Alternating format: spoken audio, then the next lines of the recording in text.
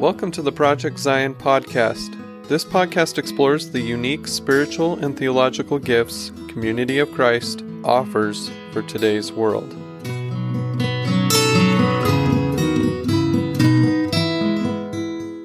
Welcome to Project Zion podcast. This is Cup of Joe, where we explore restoration history, and I'm your host, Karen Peter. Today's episode is the first in a special three-part miniseries about the three successive wives of Joseph Smith III. And our guest to share with us about the lives of these three women is Wendy Eaton. Wendy's been here before on Project Zion podcast.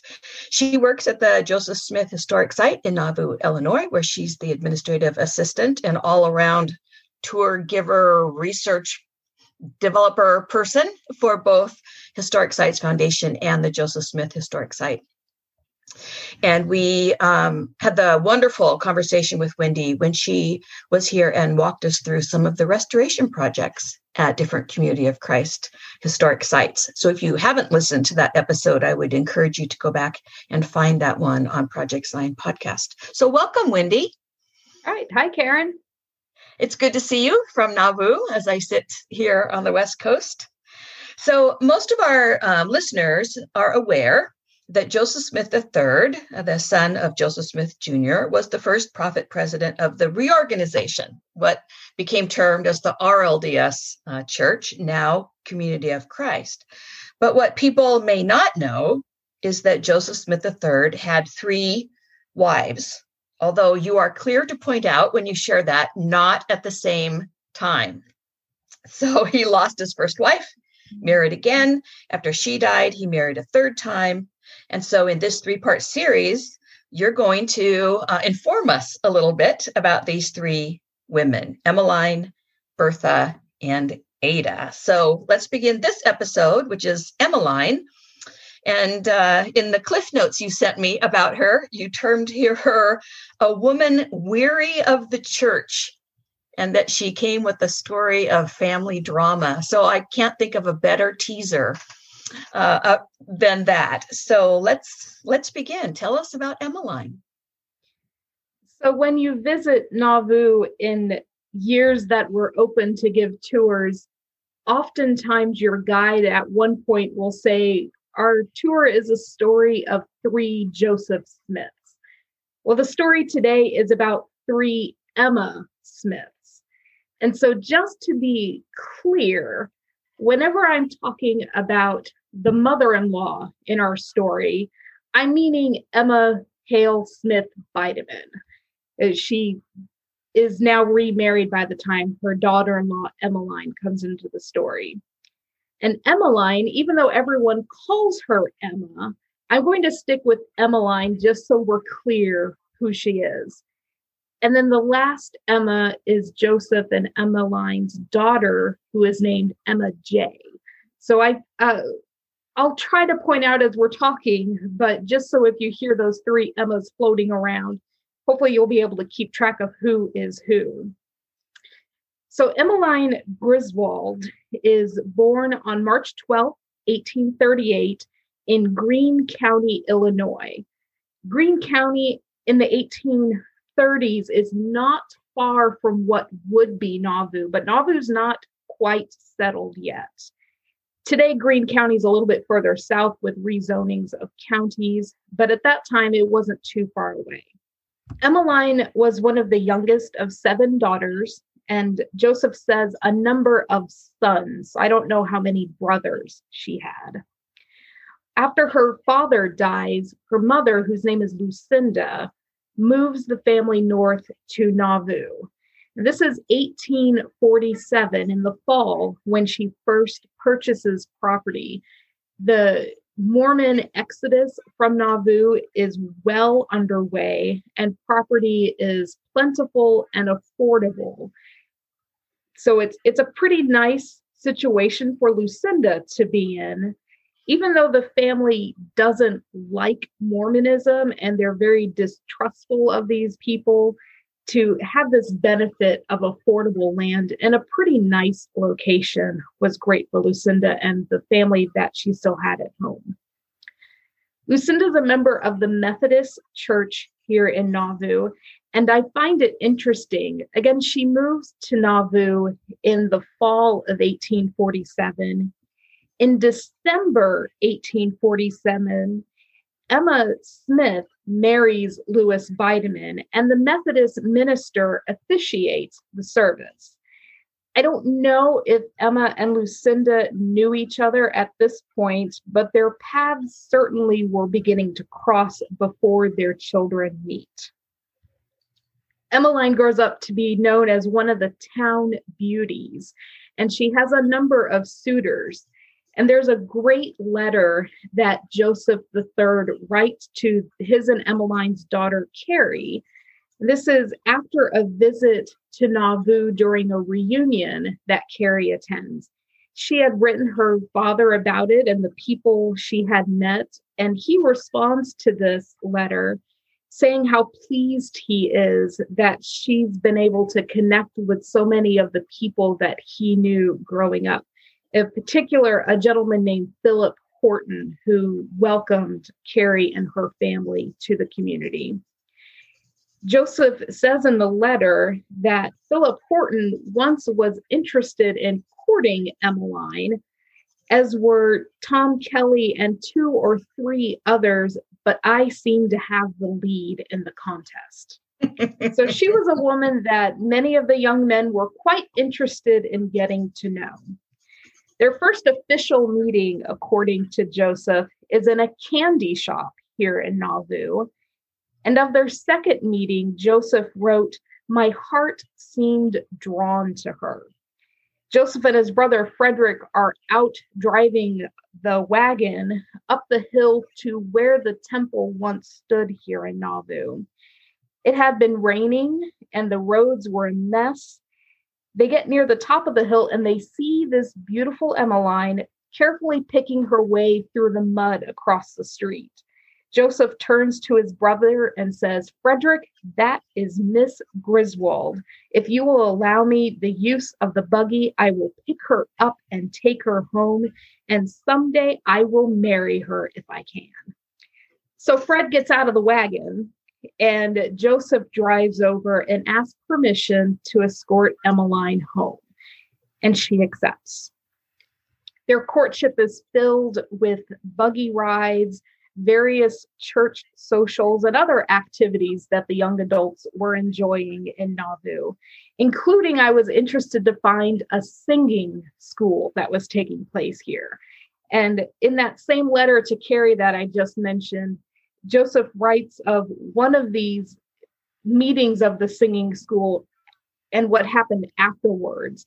I get this mental picture of the young adults leaving the singing school with the guys all on one side of the street and the young ladies on the other side of the street.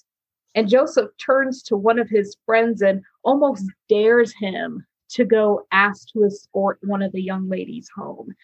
And the guy says, "No, I just saw somebody else try to go and ask someone to walk home and she refused him. I'm not going anywhere near that." So the guys are kind of scared. They don't want to go ask the girls out. And the girls are over on the other side of the street, probably just ignoring them. And then another friend turns to Joseph and says, "Hey, that guy you were just talking to, he asked your girl home. And she said, 'No, sir,' to him." So apparently the attraction was pretty neutral between Joseph and Emmeline. I love that picture that you just painted. That's marvelous. It connects so much to what I think of the young adults today, especially in camp situations that I've witnessed, escorting to and from campfires in the evenings. So in the spring of 1856, their courtship has progressed to the point that Joseph asked her to marry him. And it's really interesting how he records this in his memoirs. So for those who aren't aware, the memoirs of Joseph Smith, which is where I'm getting most of my information on Emmeline, it's a collection of memories that in the last few years of Joseph's life that he recorded with his children to preserve these family stories for generations to come. And after his death, and I believe it's the 1840s and 50s maybe, The memoirs are printed serially in the Saints Herald. So all the church gets to see these memories of Joseph Smith as he's growing up. And they've been bound in a book since that time, so they're a little easier to access. But as he's recording these memoirs, he's very careful about certain aspects of his memory, and he's very detailed with this proposal. So I'm going to read quite a bit of it because I think it's very telling of the relationship that Joseph and Emmeline had during their courtship. So Joseph writes, I talked freely of my circumstances and told her that at the time I had no special intention of engaging in church work and of becoming a minister, but it's a possibility that I might do so. I told her plainly that as a child I had been baptized by my father. I was a member of the church over which he presided at his death, and a statement I wished her to distinctly understand and most carefully consider, that if at any time I should feel it my duty to take up an active way the religion of my father, I must be at liberty to do so. He does, however, reassure her very plainly that he would have nothing to do with polygamy or plural marriage because he found those to be very distasteful practices. She asked to take a week to consider his proposal, and I'm sure she's talking with her family at home about this proposal. And again, her family do not like Mormons. They do not like that their lovely daughter is dating someone named Joseph Smith. And this was a tough choice for her to have to take into consideration. And it's not like she didn't have other options. Yeah, she had plenty of other options. So after this week passes, they take a long buggy ride together and they talk quite a bit. There's not recorded exactly what they talk about on this ride, but when he drops her off at her mother's house, she turns and says, I understand your stipulations and I agree to marry you. And there at her mother's gate, they share their first kiss. Oh. They set their wedding for October 22nd, and not long after the engagement, a brother-in-law of Emmeline's visits Nauvoo and invites her to go north with him to spend some time with his family. His wife, one of her older siblings, had recently died, and so she was going up to see her nieces and nephews there. He lives somewhere just south of St. Paul, Minnesota. They don't give an exact location, but she goes north with him, and Joseph and Emmeline have an exchange of letters back and forth through the summer.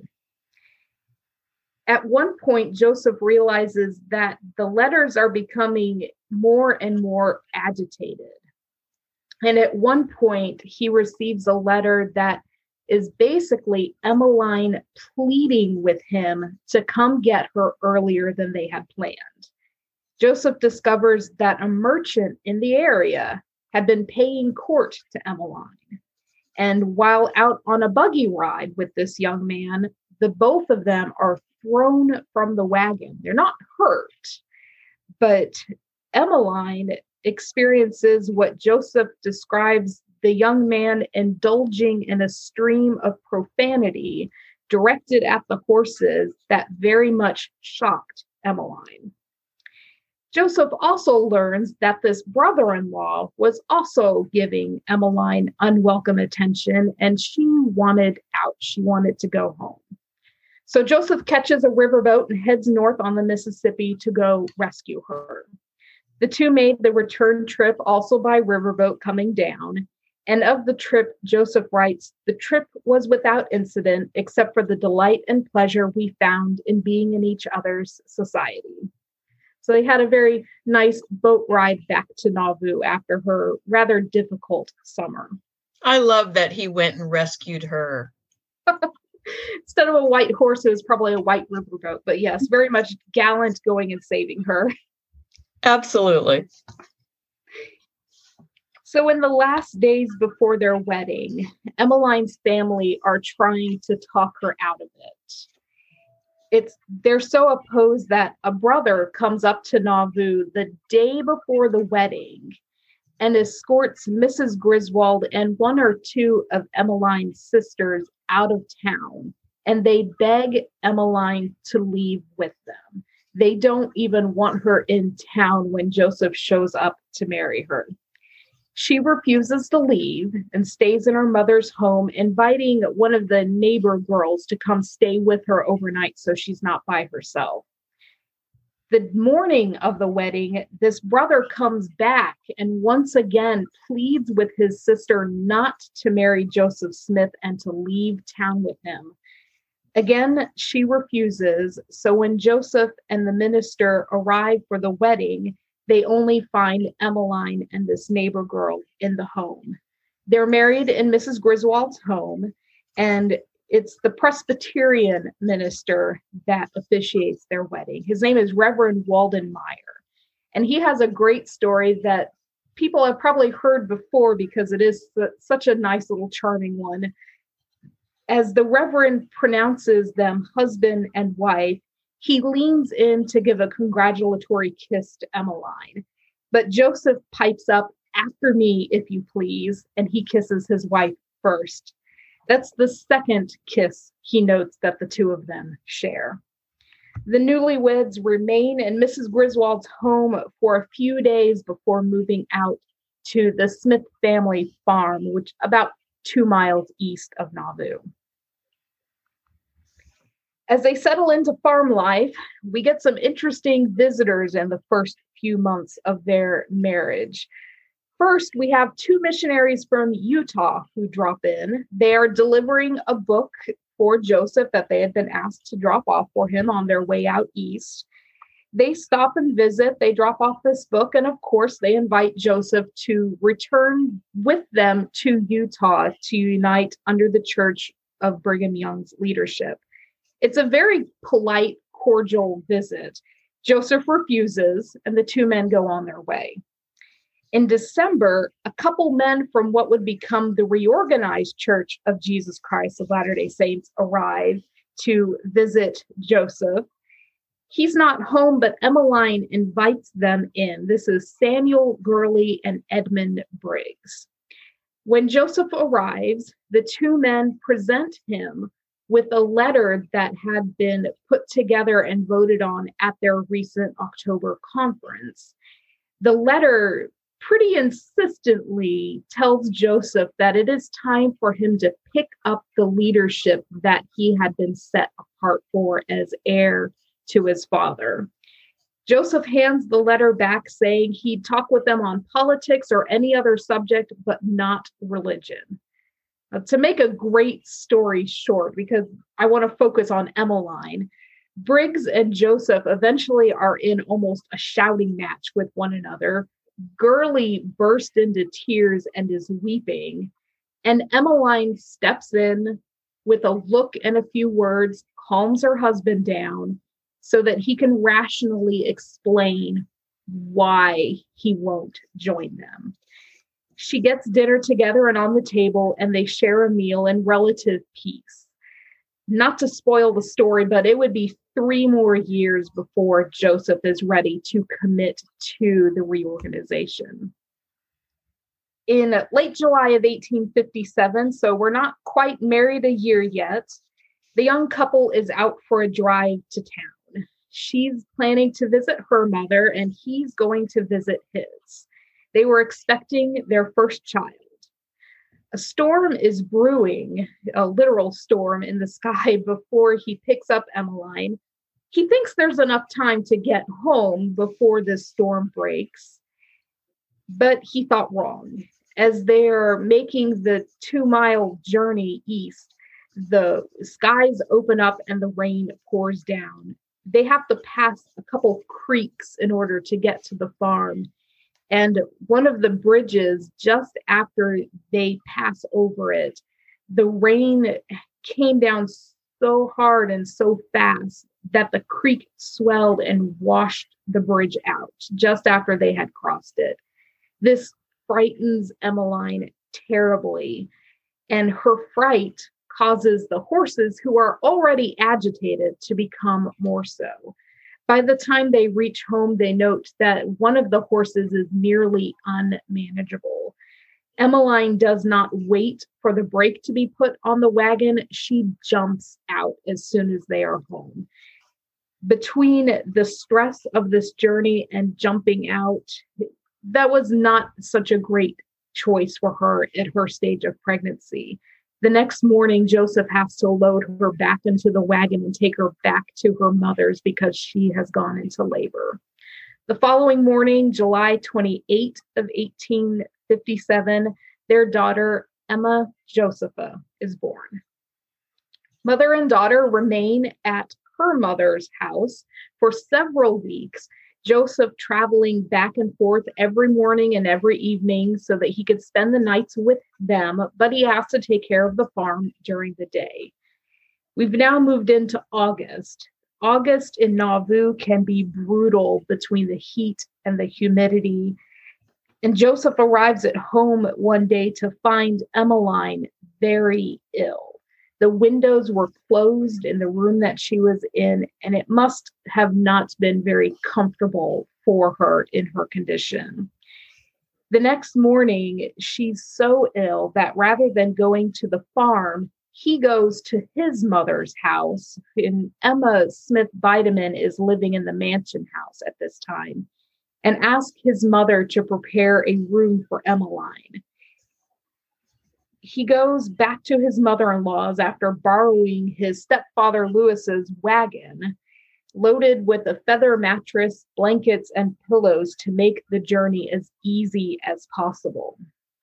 He arrives there, finds his mother-in-law very agitated that he would have the audacity to move Emmeline at this time. She says that the move would kill her daughter and granddaughter. Joseph retorts that to leave them would kill his wife and daughter. So you have two people who love Emmeline and the baby so much at odds with one another. Joseph writes that amid tears and strong protestations from her mother, I gathered my little wife into my arms, lifted her into the buggy, laid the little child in her lap, and by the easiest, smoothest route between the two places, took her to my mother's. So Emmeline is settled into the mansion house to recover, and Joseph describes it as a peaceful, cheerful, airy room with restrictions put on it that no one is to enter the room that would cause Emmeline distress. Emmeline recovers, and the couple stay in the mansion house for that winter. In the spring of 1858, the homestead had been readied for the two of them to move across the street, and that becomes their home for the remainder of the time in Nauvoo. The following January, their second child is born, another daughter who they name Evelyn Rebecca, and they call Eva. She's described as a beautiful, bright-spirited child. Sadly, she takes ill in the summer, and a doctor is called in several times to try to treat the little girl. Near the end of the summer, she dies. And this is a terrible moment for these young parents. Emmeline is heartbroken at the loss of her daughter. Joseph describes himself as stoic in emotion, so he doesn't plainly express himself. Emmeline, in her heartbreak, sees her husband not showing the same stress that she does. They lay their little girl to her final rest in the family graveyard next to the homestead, and Emmeline's grief seems to have no solution. The following year, 1860, so this is approximately 8 months after they've buried their daughter, Eva, Joseph goes to Amboy, Illinois, and officially unites with the reorganization and becomes the president of that church. Emmeline does not accompany him. The memoirs do not state why she doesn't, but I would guess that having a 2-year-old at home played a big part of that decision. Another part may have been that the Mississippi was pretty tumultuous during the trip across that Joseph had to take to get to the train to head to Amboy. In 1861, Emmeline is expecting again, and in September, another daughter, Carrie Lucinda, joins the family. Emmeline's mother, Lucinda, is present for the birth, and as Joseph puts it, is affectionate in her care and attention of Emmeline. Sometime in 1862, Emmeline takes the two little girls, Emma J. and Carrie, to go with her to visit her mother. When Joseph arrives to pick them up, he sees the gloom and tears on his wife's face very clearly and could tell that it had not been a pleasant visit. Some of Emmeline's mother's neighbors had dropped in during the afternoon, and the conversation became very harsh about Joseph turning Mormon and how he wasn't able to provide for his wife and daughters. Joseph, in anger, turns to his mother-in-law, reminding her that both women knew that he was a farmer, and they both knew that all the farmers in the area had been struggling. He reminds them both that they knew that one day he might be a minister. And I'm going to quote a little bit more from Joseph's memoirs directly, so you get his words in this encounter. Joseph records, "If I could not bring my wife to her mother's house without having Emmeline's mind poisoned against me, I should never again bring her under the shade of its roof. The scene was not a pleasant one. It was never in my nature to wish to quarrel with anyone, but I felt constrained to speak my mind plainly to both women. When I had finished, I turned to my wife and said, 'Come, Emma, let's go.' She was in tears, very evident distress. Very obviously, she hesitated, looking at her two little children and saying, 'Oh, I don't know if it were not for the little ones.' I told her to act according to her own pleasure at whatever cost to me. Taking out my watch, I gave her 5 minutes in which to make up her mind what to do, whether she would go with me or stay with her mother. This may seem cruel, but is part and parcel of the story and romance of my life.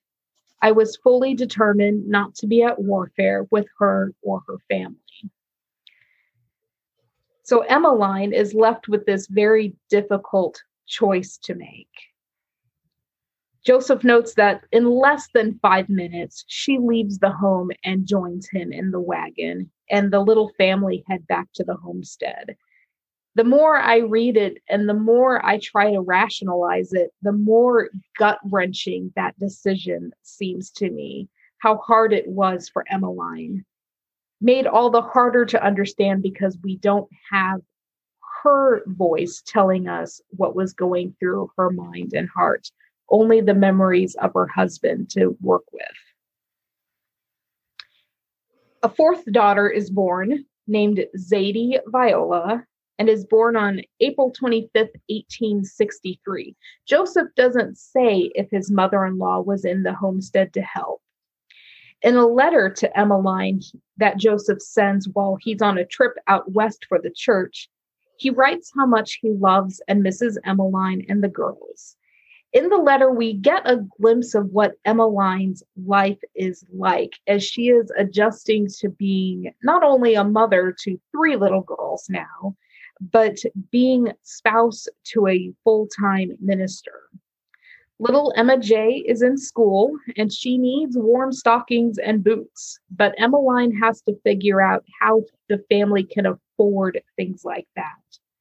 Emmeline's apple and peach trees are producing pretty well, but she has the little girls to feed. She has the livestock to feed so that they would have meat for the coming winter. There's even a mention in this letter about a bucket that is wearing out, and Joseph cautions his wife not to buy a new bucket just yet. When he gets home, he'll try to repair it. Emmeline is still not drawn to religion, And she is really taking on with grace this difficulty of being married to a minister, keeping her children clothed and fed, and caring for her garden and farm animals. We jump ahead to 1865. In October, Emmeline gives birth to their first son, a little boy they named Joseph Arthur. Emmeline has always been a frail woman, particularly after giving birth. But after the birth of this child, Joseph begins to fear that Emmeline's health is beginning to decline. Just a few months later, January of 1866, the family moves from Nauvoo to Plano, Illinois, the headquarters of the church.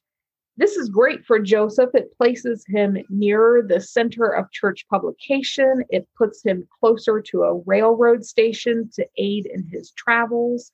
But for Emmeline, this takes her far from home, and she becomes very homesick. Her homesickness is so severe that in March of that year, Joseph makes arrangements for Emmeline to go back to Nauvoo to visit her mother. Because the baby is so young, little Joseph Arthur joins his mother on this trip.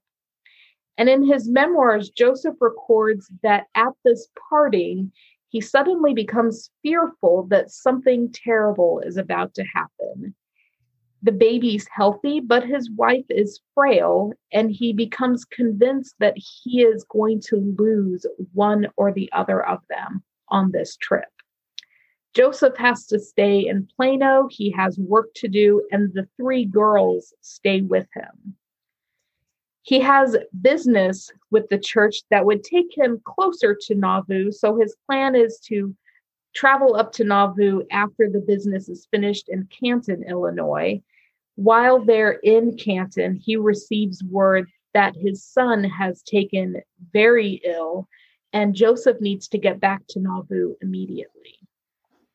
The first leg of the journey, about 80 miles, is probably covered by train or wagon, but Joseph specifies that the last 17 miles he had to do by foot. It's late at night when he reaches his mother's home at the mansion house, and it's there that he receives the news that his son had died the day before. The funeral's held in the mansion, and the baby is buried next to his sister, Evelyn, by the family's old home, the homestead. Joseph learns that at some point after his son had taken sick, but before he died, Emmeline asked her brother-in-law, David, to baptize her. Emmeline never tells Joseph what leads to this decision, so we will probably never know what led her to decide to be baptized. Her baptism is a comfort to Joseph, though, and from what I surmise, all three daughters are baptized in time. Joseph writes to his mother a few months later, and she responds that she's glad to hear her daughter-in-law is better and hopes that God will be merciful to her. She continues this letter expressing that she would like to travel to Nauvoo or from Nauvoo to Plano to help care for the family, but she has other family obligations that keep her in Nauvoo at that time. In 1867, there is a church conference in Keokuk, Iowa, which is not far from Nauvoo. So Joseph drops his wife and daughters off at her mother's so that they can visit while he's attending to church business. When all that wraps up, he returns to Nauvoo to his mother-in-law's home to find that their oldest daughter, Emma J., has contracted pneumonia. His mother-in-law wants to call a doctor right away, but Joseph doesn't trust doctors. He's probably thinking the encounter he and Emmeline had over their daughter, Evelyn. But he agrees that if Emma J. is not better in a few days, that he would call a doctor. He does call for his brother, David, and another church member to come and administer to the little girl. Emma J. does recover, and Mrs. Griswold starts to make a change towards her attitude with the church. She no longer is against her son-in-law's church, but she's not going to join. She's pretty happy in her Methodist church. But she often will tell her friends and neighbors that her son-in-law's church has the gift of healing among them. Joseph later writes that I had the pleasure of living in friendly association with my mother-in-law from that time forward, winning from her in the end a statement that I was the best son-in-law she had. So I'm sure it was quite a blessing to Emmeline in her last few years to have her husband and her mother begin to reconcile their relationship with one another. In 1868, Emmeline has a miscarriage, and Joseph writes that the loss of this second son further impacts her health. As her health is declining, she has a dream that she shares with Joseph. She says that in this dream, they were out riding across the prairie, and they somehow became separated. She, in the dream, reaches a stream that she cannot pass, but she sees him on the other side. This dream gives Emmeline a sense of peace, believing that she has done all she could to prepare for death. And in 1869, after about 10 weeks, her life is rapidly coming to an end. Joseph hardly leaves her side. The church community there in Plano rally to support the Smith family, particularly two women named Maria Cook and Bertha Madison, who manage the household and care for the girls. At one point in the last week, Emmeline asks for the elders to come pray for her. They anoint her head with oil and lay their hands on her head and pray for relief. She lives somewhat more comfortably for about one more week before her death on March 25th, 1869, just a couple weeks after her 31st birthday. Joseph and their daughters accompany Emmeline's body back to Nauvoo, where she's buried next to her Evelyn and her Arthur. The girls, Emma is at the eldest, is 12, Carrie is 7, and Zadie is 5. Okay, so this story is brimming with these charming interludes of young Joseph III and Emmeline. It has it has all the elements of a romance novel, if you will, from the time period, and then we're left with this very devastating circumstance of her death after, a decade and a half of marriage? Not quite. Yeah, right about 16 years, I believe. Okay. All right. So we leave Emmeline then here. Joseph is still in Plano, living in Plano. Yeah. With three young daughters, 12 to 5. I hate to leave it there.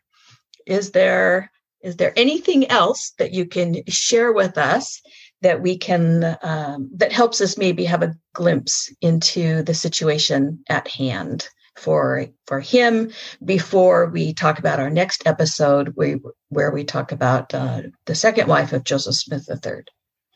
Yeah, I'd love to share just a little bit about the three daughters to help bring a bit of a happier ending to this story. So the oldest daughter, Emma Josepher, she's 12 at the time of her mother's death and was probably the most aware of the three girls of what was going on.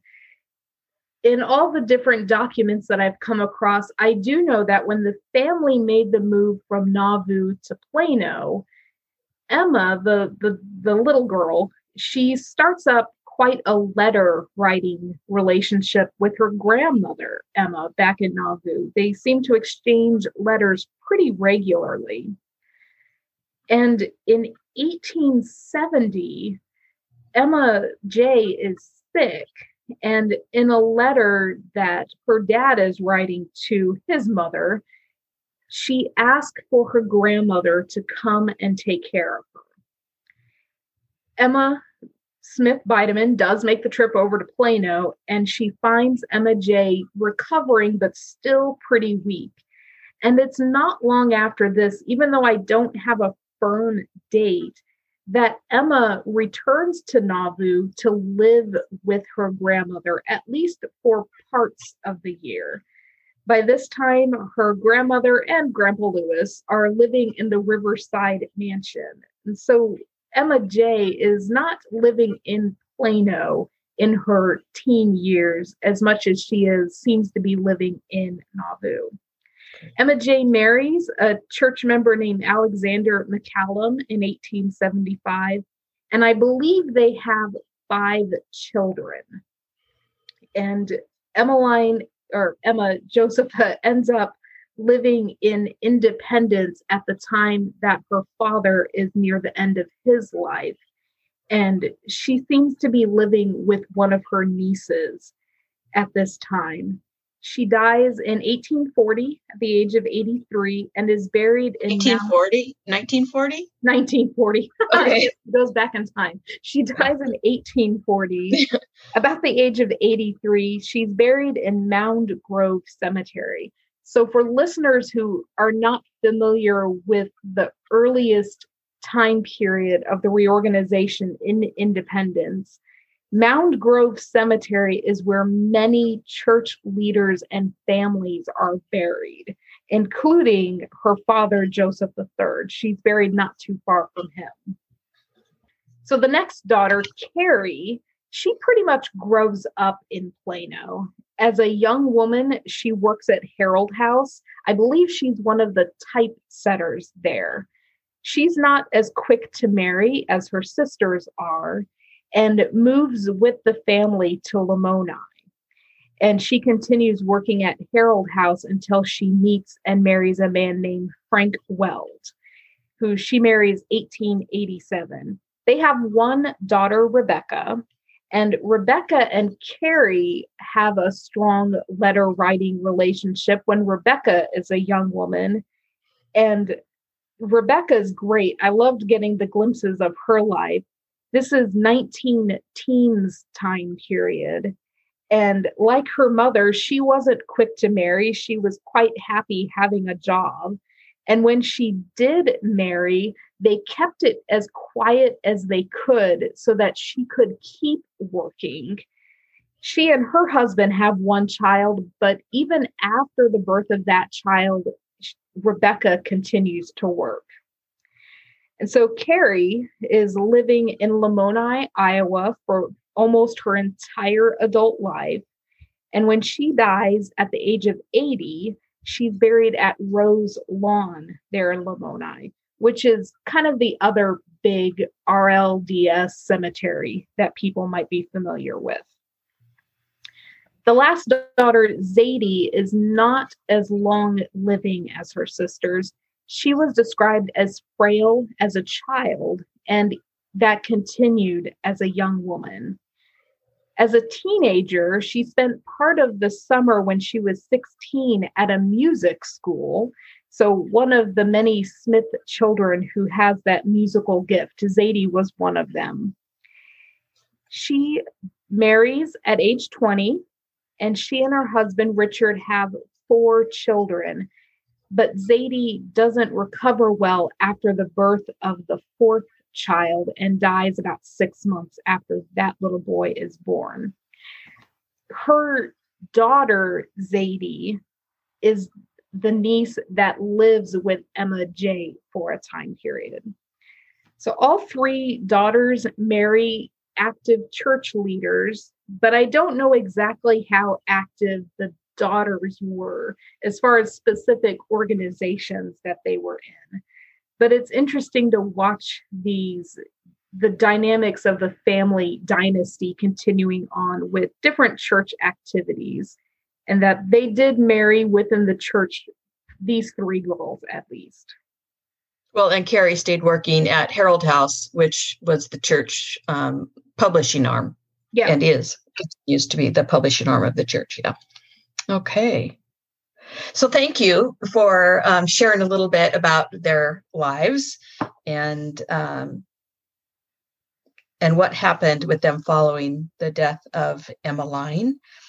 And I want to thank you for all of the work that you have done to bring the stories of each of these women to us.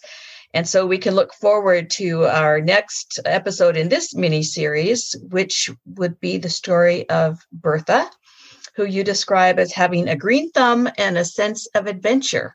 So we'll see where that takes us the next time we are together. And so again, I thank you, Wendy Eaton. If you listeners have a question for Wendy, you can reach her at weaton, E-A-T-O-N, at seaofchrist.org, or through the Historic Sites website. I think your contact information is on Historic Sites Foundation website. Your information's there as well. So this has been Cup of Joe, our mini-series on the 3 successive wives of Joseph Smith III. I'm Karen Peter.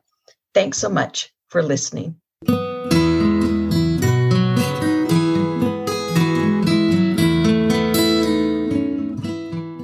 Thanks for listening to Project Zion Podcast. Subscribe to our podcast on Apple Podcast, Stitcher, or whatever podcast streaming service you use, and while you are there, give us a 5-star rating. Project Zion Podcast is sponsored by Latter-day Seeker Ministries of Community of Christ. The views and opinions expressed in this episode are of those speaking and do not necessarily reflect the official policy or position of Latter-day Seeker Ministries or Community of Christ. The music has been graciously provided by Dave Hines.